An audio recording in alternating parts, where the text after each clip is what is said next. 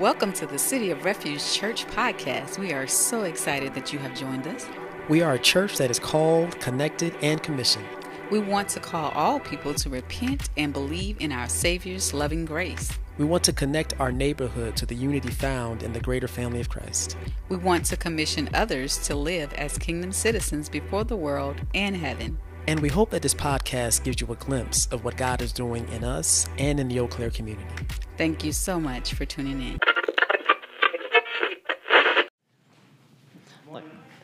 There we go. Thank you. Good morning. Like Ben said, my name is Justin. I have the pleasure of serving here at City Refuge as the operations director. I'm like, what do I do here? There you go. But I'm so glad to be with you all this morning. I'm excited to be not only here to worship with you all, but to bring God's word to you this morning. Some quick announcements before we get started. This Wednesday, we'll be having our Bible study. Again, since we're in the great heat wave of 2023, we endured the great blizzard of 2022. We're now in the heat wave. We'll be meeting here in the sanctuary Wednesday night. Fellowship starts at 6:30, and then we'll dive into the Word at 7 o'clock. But that's here in the back where Avery is. Also, this coming Saturday, we'll have women's fellowship. I think it's at 10 a.m. It's 10 a.m.? Yes. If you have questions about that, you can see Viv or Jess, and they can put you in the group me and pass along all the information that you need there. Finally, one quick thing that is not on your bulletin, per se. Our website has been down the past week and a half as we try to transition from one server to the next or something like that. I'm not really sure how it works.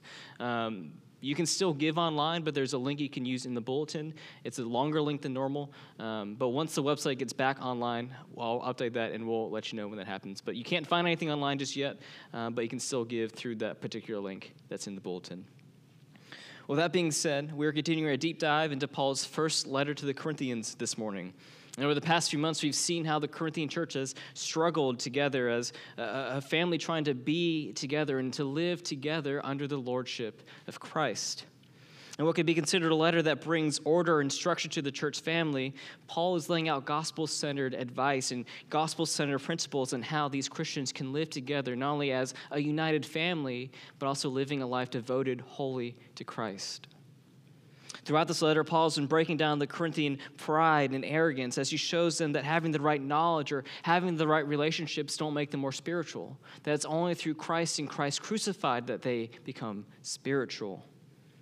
Furthermore, Paul makes a case that the Corinthians has been freed from living in the world because of what Christ has done. And the same is true for us today. Therefore, the Corinthians and we no longer have to live a life of immorality or live a life in trying to pursue the things of this world because we can pursue the things of Christ as he equips us and empowers us to do those things. Last week, we looked at chapter 8, which begins a new section where Paul is beginning to address idolatry. There, Paul showed us in chapter 8 that our knowledge of what was lawful when unlawful doesn't make us spiritual. And we don't want our own knowledge to become a stumbling block to our brothers and sisters. That sometimes we have to lay down our knowledge for the sake of loving others. And as we continue, or this serves as a backdrop of what we'll see this morning, where Paul makes the case that the rights that the Corinthians have shouldn't surpass the importance of proclaiming the gospel, that these rights that they have shouldn't surpass loving one another. But before we consider what God will say through us, what he has already spoken to us through his word, will you pray with me that God's Spirit will illuminate our eyes to the text and give us understanding of what he has for us this morning. Oh, Heavenly Father, you tell us that the grass withers and the flowers fade, but your word endures forever. God, we praise you and thank you that you continue to speak to your people and that you have preserved your word for centuries. And Lord, by doing so, that you ensure that we'll be able to hear your voice still to this day. God, you also tell us that your word is true and that it's capable of teaching, rebuking, correcting, and training up in righteousness. And Lord, all this happens so that the man of God will be made complete, equipped for every good work. And Lord Jesus, we pray now that your Spirit will be with us and reveal to us the things of Scripture so that we're built up and equipped for every good work, and that you will prune and refine us through correction, teaching, and rebuking. As we hear from you this day, Lord, we ask that you'll work in us that which we can't do on our own, that you'll help us draw nearer to you, Lord, that you'll show us your strength, that you'll show us your comfort, that you'll show us your steadiness. Lord Jesus, I pray this morning that we'll rest upon you and you alone. And God, I pray that all the words of my mouth and the meditations of my heart will be pleasing in your sight. And Lord, I just think of what Proverbs says, that our words are to be calculated, that we speak words of kindness, for these kind words are like honey, sweet to the soul, and bring healing to the body.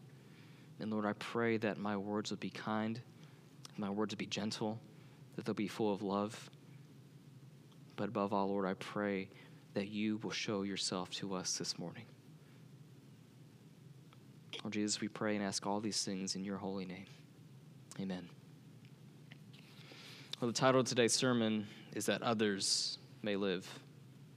That Others May Live. And this is not only the title of my sermon today, but it's also the motto of Coast Guard rescue swimmers. These are the people who jump out of helicopters and swim in the craziest of conditions as they save people that are stranded in the water. And growing up, these individuals were so impactful to me that I wanted to be with them, that I wanted to be the guy that would go out in these crazy conditions in the freezing Alaskan waters to save people and to rescue them. Although I didn't see myself being a rescue swimmer per se, I wanted to be the guy that flew the helicopters that would take out these rescue swimmers to do these amazing rescues. And I say all this because of this interest that I had, this desire that I had to be in the Coast Guard led me to watch the movie The Guardian that was released in 2006. If you haven't seen it, The Guardian is a story that highlights the life of two Coast Guard rescue swimmers. One of them is Senior Chief Ben Randall, who is played by Kevin Costner, and he's a seasoned rescue swimmer that trains other rescue swimmers. And then there's another rescue swimmer, Petty Officer Jake Fisher, who is played by Ashton Kutcher, and he was just beginning his career as a rescue swimmer. Now, there's much that happens in this movie, but things don't really become super exciting until the end. That's not to detract you from watching the movie. It's so great, but know that it's a little slow to get there. But while Fisher is serving in Kodiak, Alaska, he's called to help the fishermen that have been stranded in the waters. And as the scene pans in on this boat that's being tossed around by the waves and the wind is blowing against the ship, as Fisher's trying to save these men, he becomes trapped in the boat. And upon hearing this, Senior Chief Randall begins to go out, that he's put on another helicopter to go save Fisher and to pull him out of the trapped vessel. And as he does that, things seem to be going well until the unthinkable happens. And that's when the cable that's pulling up both of these two rescue swimmers begins to break. And upon seeing this, Randall begins to climb up on the hook of the cable. He unhooks himself and then falls down. He lets go of the cable so that Fisher can live. And by doing this, Fisher's able to not only Fisher's life is not only saved, but he's able to save the lives of other people as he goes back out into the sea to rescue the fishermen that are trapped. And as sad as the ending of The Guardian is, it demonstrates how far someone is willing to go in order to save another person's life. In a sense, Senior Chief Randall gave up his own right to life so that others may live. And this idea of giving up one's own life for the sake of someone else is commendable, and it's one of the greatest acts of service that anyone can do. But can you imagine what life would be like if that never happened? These people never gave up their own right to life for the sake of someone else. Can you imagine what it would be like if people were never willing to risk their own right to comfort and safety for the sake of someone else? Can you imagine what it would be like if people were willing to give up their own right of being right in order to love someone else? These are the very issues that Paul seemed to address in chapter 9. And as I mentioned earlier, the Corinthian church was battling against pride and arrogance. And as a result, many were unwilling to give up their own rights and privileges, even if it meant costing the life of someone else. They were failing to give up their own rights and privileges to those who were inside and out of the church, that they're so in tune on trying to pursue their own knowledge and their own status that was beginning to smell like the stench of death. In this section, Paul will continue his thought from the previous chapter, that at the end of chapter 8 in verse 13, he says that we should give up the ability to eat meat that he would give up the ability to eat meat for the rest of his life if it meant that his brothers and sisters wouldn't fall or stumble into temptation. And now he's building upon this by giving an example of his own life of how he's willing to give up everything, give up all his rights for the sake of the gospel being proclaimed and for the sake of loving his brothers and sisters. In chapter 9, Paul will point out three particular things. He'll use his own status as an apostle to show how we all have personal rights given to us. And after explaining how he has his own rights as an apostle, he'll make the case that we should all be willing to give up those rights if it makes the ability of someone else to live, or it makes our ability to proclaim the gospel more available. And finally, Paul will conclude this section by making a final comparison, showing that self-control and discipline help us sacrifice our own rights. In all this, I propose that the main idea that Paul is trying to make is this, that our rights should never get in the way of the gospel, that the gospel is our main pursuit and nothing should take priority over that, including our rights and our privileges. Maybe another way to say this is that our rights should never get in the way of a person's ability to receive eternal life and to live in light of eternity. With that being said, let's first look at Paul's understanding of personal rights. From verses 1 through 14, Paul uses a series of rhetorical questions to make two distinct points. In verses 1 and 2, Paul uses his questions to make the point that he's an apostle. He asks if he's free, meaning that he has the ability to serve freely the Lord Jesus. Then he goes on to ask, am I not an apostle? Have I not seen Jesus our Lord? Are you not my working in the Lord? In these questions, Paul is referring to the original call that the Lord Jesus gave himself in Acts chapter 9. That at this point, Paul was persecuting the Christian church. And at this point, he was also called Saul. But as he was persecuting the church, he saw the glory of the Lord Jesus, and it changed his whole life. That upon seeing the Lord Jesus, he was blind. And then the Lord Jesus sent Ananias to go and basically heal him, give him back his sight, and commission him to go and proclaim the name of Jesus to the Gentiles. That was his encounter with the Lord, and that was the call that the Lord placed on his life. This is the assignment that God gave Paul, and this is what he's referring to here in this section of 1 Corinthians.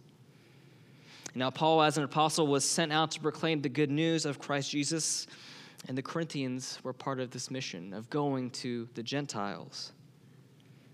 And because this, Paul was the one who helped found the Corinthian church, and that's what he speaks of in verse 2, that the Corinthians were his seal of his apostleship. And after asserting his position as apostle, he begins to now transition to explain the rights that he has as an apostle, particularly with the financial compensation that he's allowed to take of proclaiming the gospel. Again, Paul is using rhetorical questions to make this point, and he speaks in verses 4 of the right to eat and to drink. And then in verse 5, he speaks of his right to have a believing wife or a companion to come along with them to proclaim the gospel. And this is probably a reference to the many couples that were sent out to proclaim the gospel to the far reaches of the world, that a husband and wife would serve alongside one another in being a minister of God's word, of bringing that to the nations. Then in verse 6, Paul brings these two rights together by asking, do only Barnabas and I have no right to refrain from working? And what Paul is saying here is that he has the right to receive financial support and sustainment through his work. And not only does he have this right, but if he decided to bring a spouse with him, she too would also have the right to be supported by her work in the gospel. And this becomes clearer in verse 7 when he speaks of the world institutions that support those who work for them. Before a soldier goes into battle, he's provided a uniform and the armor and all the weapons that are needed to go to war. He also says that the farmer, as he plants and cultivates the crops in the vineyard, he also enjoys the harvest, the fruits that he's able to gather from his hard work. And he says that the shepherd who cares for his flock and milks the flock is also able to take some of the milk from his flock for his own self. And as he speaks from this human perspective, Paul is saying that all these individuals have a right to receive payment and compensation from their work. And in a similar way, Paul, as an apostle, has a right to receive this compensation from his work in the gospel. But Paul just doesn't speak of this right from a human perspective. He also speaks it from a religious and a biblical perspective. In verse 9, Paul quotes from the law of Moses, specifically from Deuteronomy chapter 5, verse 4, that says, "Don't muzzle an ox while it treads out grain." And by this, he means that the ox should not be muzzled or to be hampered in a way that prevents it from eating the grain that it crushes or threshes out on the ground. Just as the soldier, the farmer, and the shepherd can be supported by their means of work, so can the ox. But why does Paul mention this verse? Well, this larger section of Deuteronomy speaks to how certain individuals are to be treated. In Deuteronomy chapter 4, verses 14 and 15, Paul speaks of how the hired worker who is poor and who is in need is not to be oppressed, that they should be given their wages at the end of the day. After they finish all their work, you shouldn't withhold the things that they earned, that they should be given to them quickly. Moses then goes on in verses 17 through 21 and explains that the sojourner, the fatherless, the widow, they all should receive the extra grain or the olives or the grapes that fall on the ground. And this is how they're to be supported and cared for, that though they might not have food or the means to work, that they can still receive this. If they wanted the ability to have the outskirts of society still supported, to be fed and to live. Moving into the first part of chapter 15 or chapter 25, Moses tells the Israelites that the one who deserves to be punished after being found guilty of a crime should be punished in proportion to this crime, that it's not more or less of what they did. And it's within all this context that brings us to what Paul quotes in 1 Corinthians, that the ox is not to be muzzled while it treads grain, that it deserves for what its work, that it deserves its reward worthy of its work.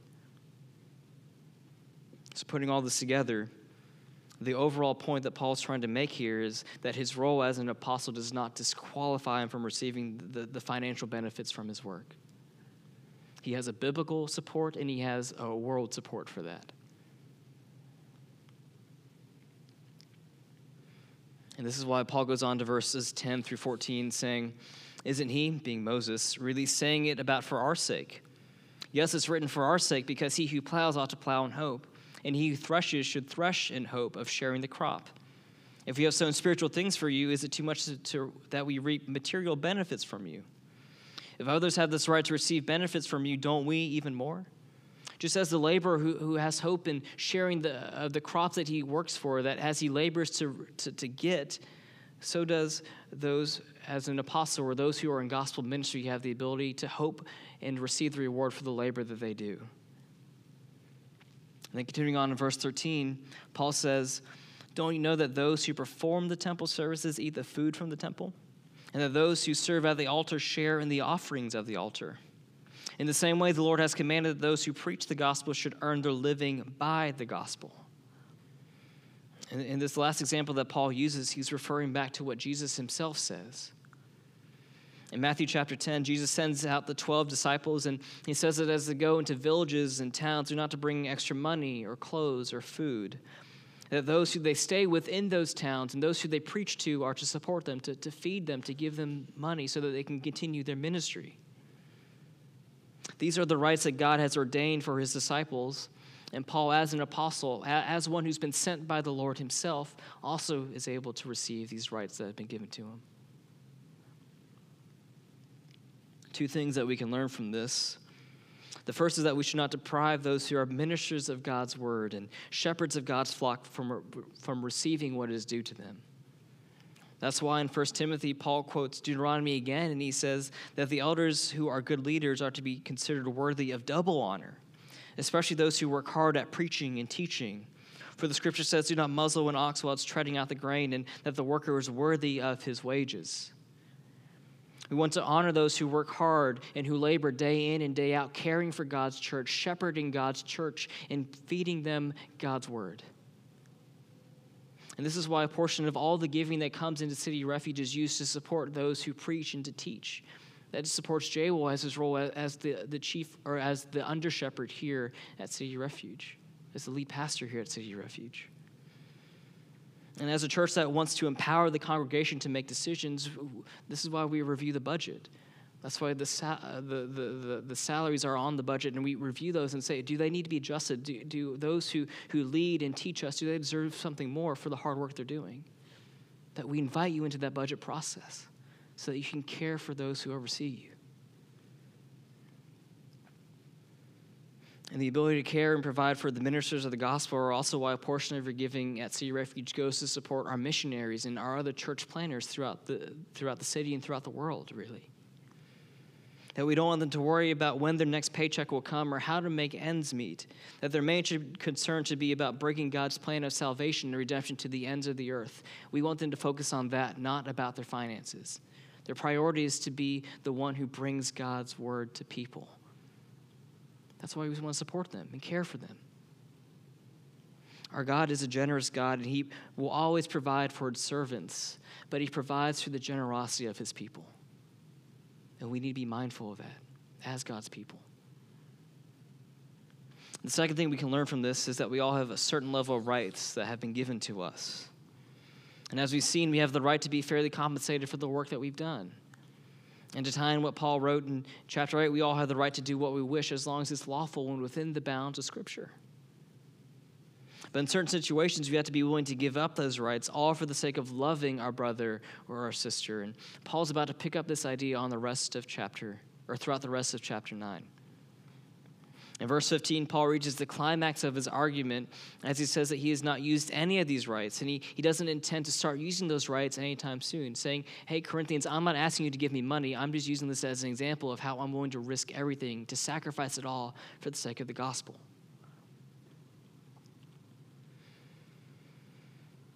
And that's why he says it's better for me to die than for anyone to deprive me of my boast, speaking of how he's not getting paid to do the gospel ministry. Now, this isn't that Paul's trying to put himself on a high pedestal and boast about his work. In fact, Paul's audience would have seen the very opposite take place. During this time period in culture, it's very normal for these big-name speakers to travel all throughout the Greco-Roman world to preach their knowledge and the wisdom about whatever it is that they had, whether it be about philosophy or science or something along those lines. That as they go out teaching and speaking on these things, that's how they would receive their money. That's how they made a living, was speaking at all these engagements, speaking to thousands of people. And Paul's doing the opposite of that. He's saying that I've done none of that. I support myself. That's why he says that he's doing this for free. That Paul must have felt that there was some stumbling block or something that hindered him from preaching the gospel if it wasn't free, something that would have caused others to fall. And that's why he's doing it on his own ability, that he's doing his own hard work as a tent maker to proclaim the gospel. He doesn't want to be a stumbling block. He continues on in verses 16 through 18, saying that he's been compelled to preach. Again, speaking of Christ's divine call on Paul to go to the Gentiles. He goes on to say that he preached the gospel without compensation. Willingly, he would have a reward. It's kind of like me saying that if I go fix someone's bike for free, my reward is fixing the bike for free. On the contrary, Paul says that his compulsion to preach the gospel without cost is him being entrusted with a commission, being that he's being a good steward of the ministry that the Lord Jesus gave him, that he's being a faithful servant to his master. That's what it's all about. And by saying these things, Paul's wanting the Corinthians to see the genuineness of his ministry, that he isn't boasting about his preaching, but rather boasting about the fact that he's giving up everything because the gospel's so much better. He's saying that I don't need to be paid because the gospel needs to go forth.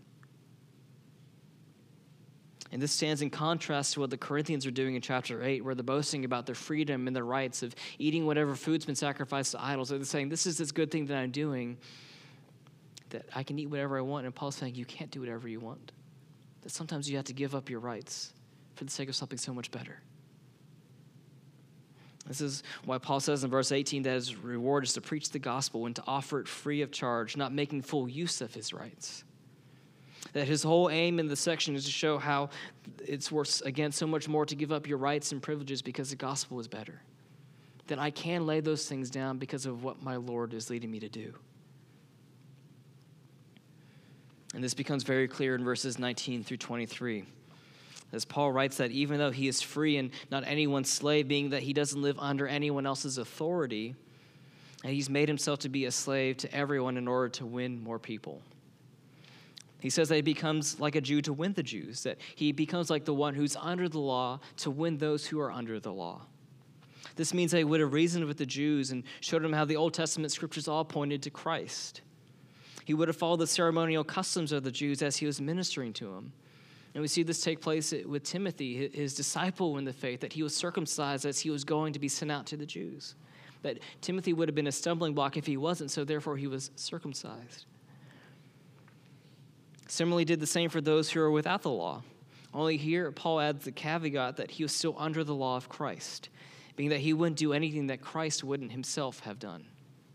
That he would still follow the moral law of Christ, and he wouldn't compromise the moral law just for the sake of winning people over. But he became like people who were without the law so that he could minister to them. Finally, Paul says that he became like the weak in order to win the weak. That he's become like all things to all people so that he may save people in every possible way. Considering what Paul wrote earlier in chapter 8, this is probably a reference to how he wouldn't eat in the temple of the places where food is being offered up after being sacrificed to idols, that you can now eat this and purchase it. He's like, if I do that, I'll become a stumbling block, so I'm giving up my right to eat whatever I can for the sake of the gospel. Again, the whole reason that Paul is trying to lay out these questions and statements is to continue his train of thought from verse 13, chapter 8. That if food causes my brother or sister to fall, I will never again eat meat, so that I won't cause my brother or sister to fall. Paul wanted the Corinthians to understand how much they should be willing to give up if it means loving their brother and sister. Or that's what he said in chapter 8, but now he's picking up on this idea, and he expands upon it by saying that the Corinthians should be willing to sacrifice their own rights, all for the sake of the gospel going forward and exalting Christ. Family, we have many rights and privileges that have been given to us. We have the right to choose what we do with our time, but maybe we need to sacrifice the things that we want to do in our time so that we can spend more time with others, so that we can be more present with others, so that we can invest in them and disciple them and just to hear what they're doing and get to know them. We have the right to spend our money on whatever we like, but maybe instead of buying a pair of shoes or spending money on that vacation, we say, we're not going to do that. We're sacrificing that right to spend money on whatever we can so that I can support this other missionary, or so that I can increase my giving to these other people that are faithfully proclaiming the word of God. Or maybe there's another organization that is trying to care for those who are impoverished, or something along those lines that you want, I need to support them instead of doing this thing for me.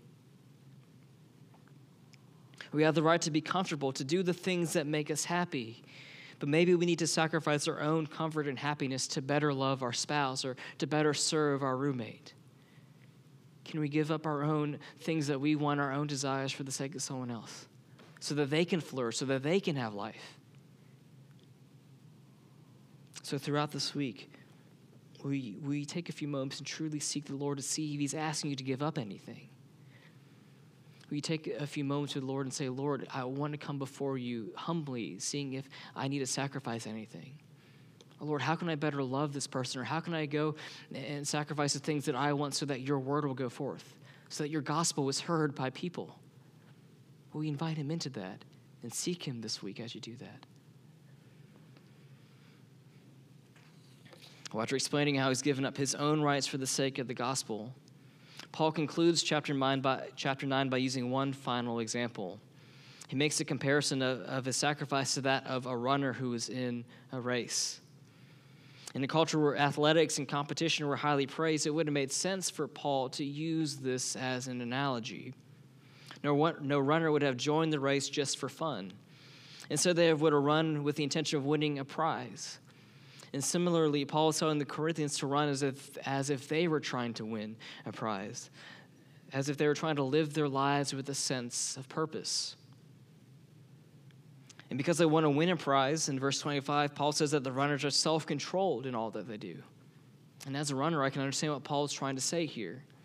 That as I continue to train for a half marathon coming up in a few months, I have to discipline my body and train it so that it's ready for a race.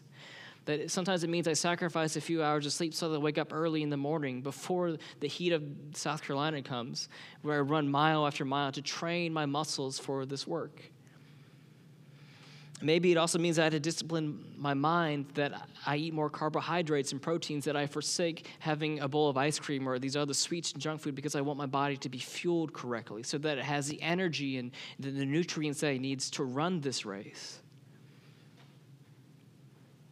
And I endure all this discipline. I self-deny the things that I want to do because I want to win the prize.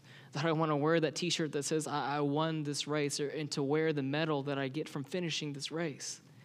That's the purpose in all of that.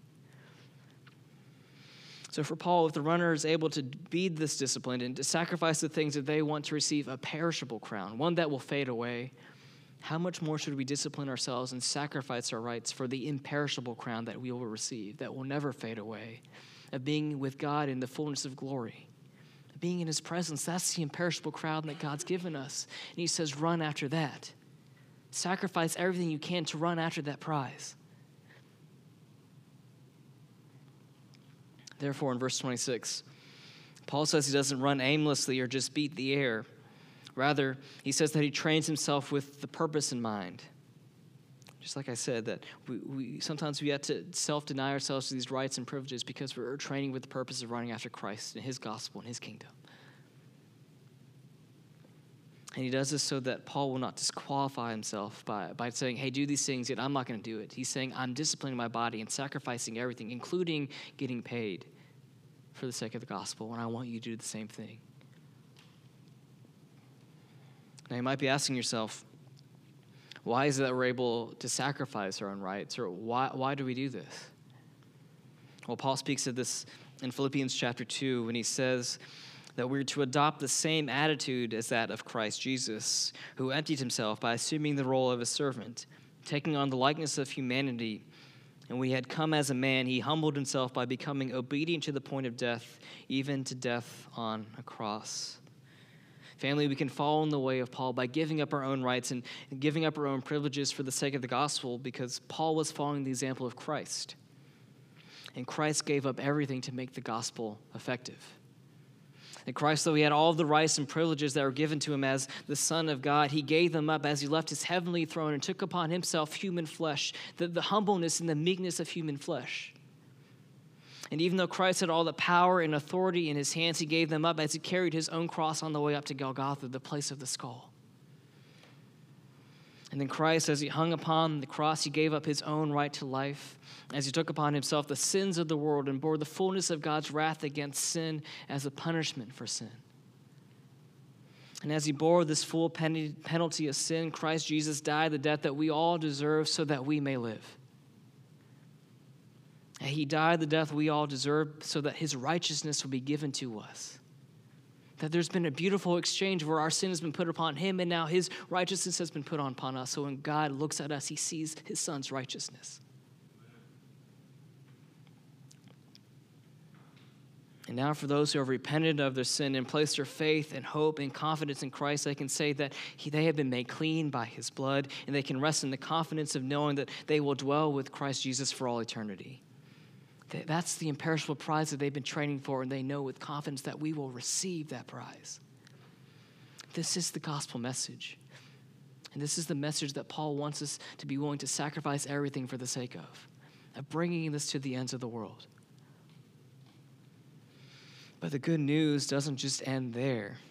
That Christ hasn't left us alone to do this work, this hard work of sacrificing things for the sake of him by ourselves. That he's given us his Holy Spirit who abides with us and in us so that we are empowered to sacrifice the things that are hard to give up. So that we're empowered to rest in knowing that Christ is so much better than the rights that we have here in this present day. So in those moments when it seems too difficult to sacrifice your own rights and privilege, you can cry out to God saying, Lord, I don't want to give this up. Please help me. Or Lord, this thing that I love so much, I don't think that I can let this go. Will you help me to let go of these things? Lord, will you pry them out of my hand so that I can live wholly to you? And as you cry out for help, you can rest knowing that God's divine power will come upon you. You can rest knowing that your desires will become more like his desires. And you can trust that God's Spirit will move in the ways that you need him to in order to fully follow Christ. And that's why God says that his grace is sufficient, that his power is made perfect in our weakness, so that we'll boast all the more gladly about our weakness. Because we know that as we do that, as we confess our weakness to God, he will give us his strength. He'll give us his power, his ability to live for the things that he wants. And what good news is that God hasn't left us alone to be able to do that he empowers us to do that. And he says, keep coming to me because I'll freely give you the grace that's needed to do that. But if you haven't yet decided to pursue this Jesus, to rest on the fact that he gave up his own life for you out of love, will you consider doing that today? Will you consider giving up your own right to living a life that's solely dedicated to the things that you want, so that you're dedicated to the things that God wants for you, of the life that God wants to give you? Again, the Rescue Swimmer motto was that others may live. And this motto considers that a great sacrifice may be needed to preserve life or to save life. It can mean that the rescue swimmer must give up the right to comfort in order to dive into cold water. It can mean that they must give up the right to safety by navigating dangerous waters and vessels that are being tossed around by the waves. It can even mean that they may have to give up their own right to life in order to save someone else and give them the opportunity to live. This is the call for all the men and women who risk everything to guard those who find themselves in the water. And likewise, this is the same call that we have as we pursue Christ, of being willing to give up everything that we have, our rights, our privileges, all our material possessions, for the sake of following him, for the sake of letting others taste and see that the Lord is good, that they may have the ability to taste in this life that he wants to offer them. So what rights can you give up so that others may live with the God who gives everlasting life? Will you pray with me? Father, your word tells us that you will lead us down paths of righteousness. And we pray now, Lord, that you will help us down that path of righteousness. Lord, I pray that you will search us and know us, that you will try our thoughts and reveal to us what is displeasing to you, so that we may repent and turn towards you, Lord Jesus. And Father, as we do that, show us how we can better follow you, allow others to even live a life that's devoted to you. And God, as you reveal those things to us, remind us that the blood of Christ was shed so that we may be clean. Remind us that the blood of Christ gives us power that it will never lose its power, Lord. And remind us that you are the God full of grace, full of mercy, full of compassion, and that the work that you have started in us, you will bring it to completion in the day of Christ Jesus. And Lord, it's in your name that we pray and ask all these things. Amen. And please stand and sing with us.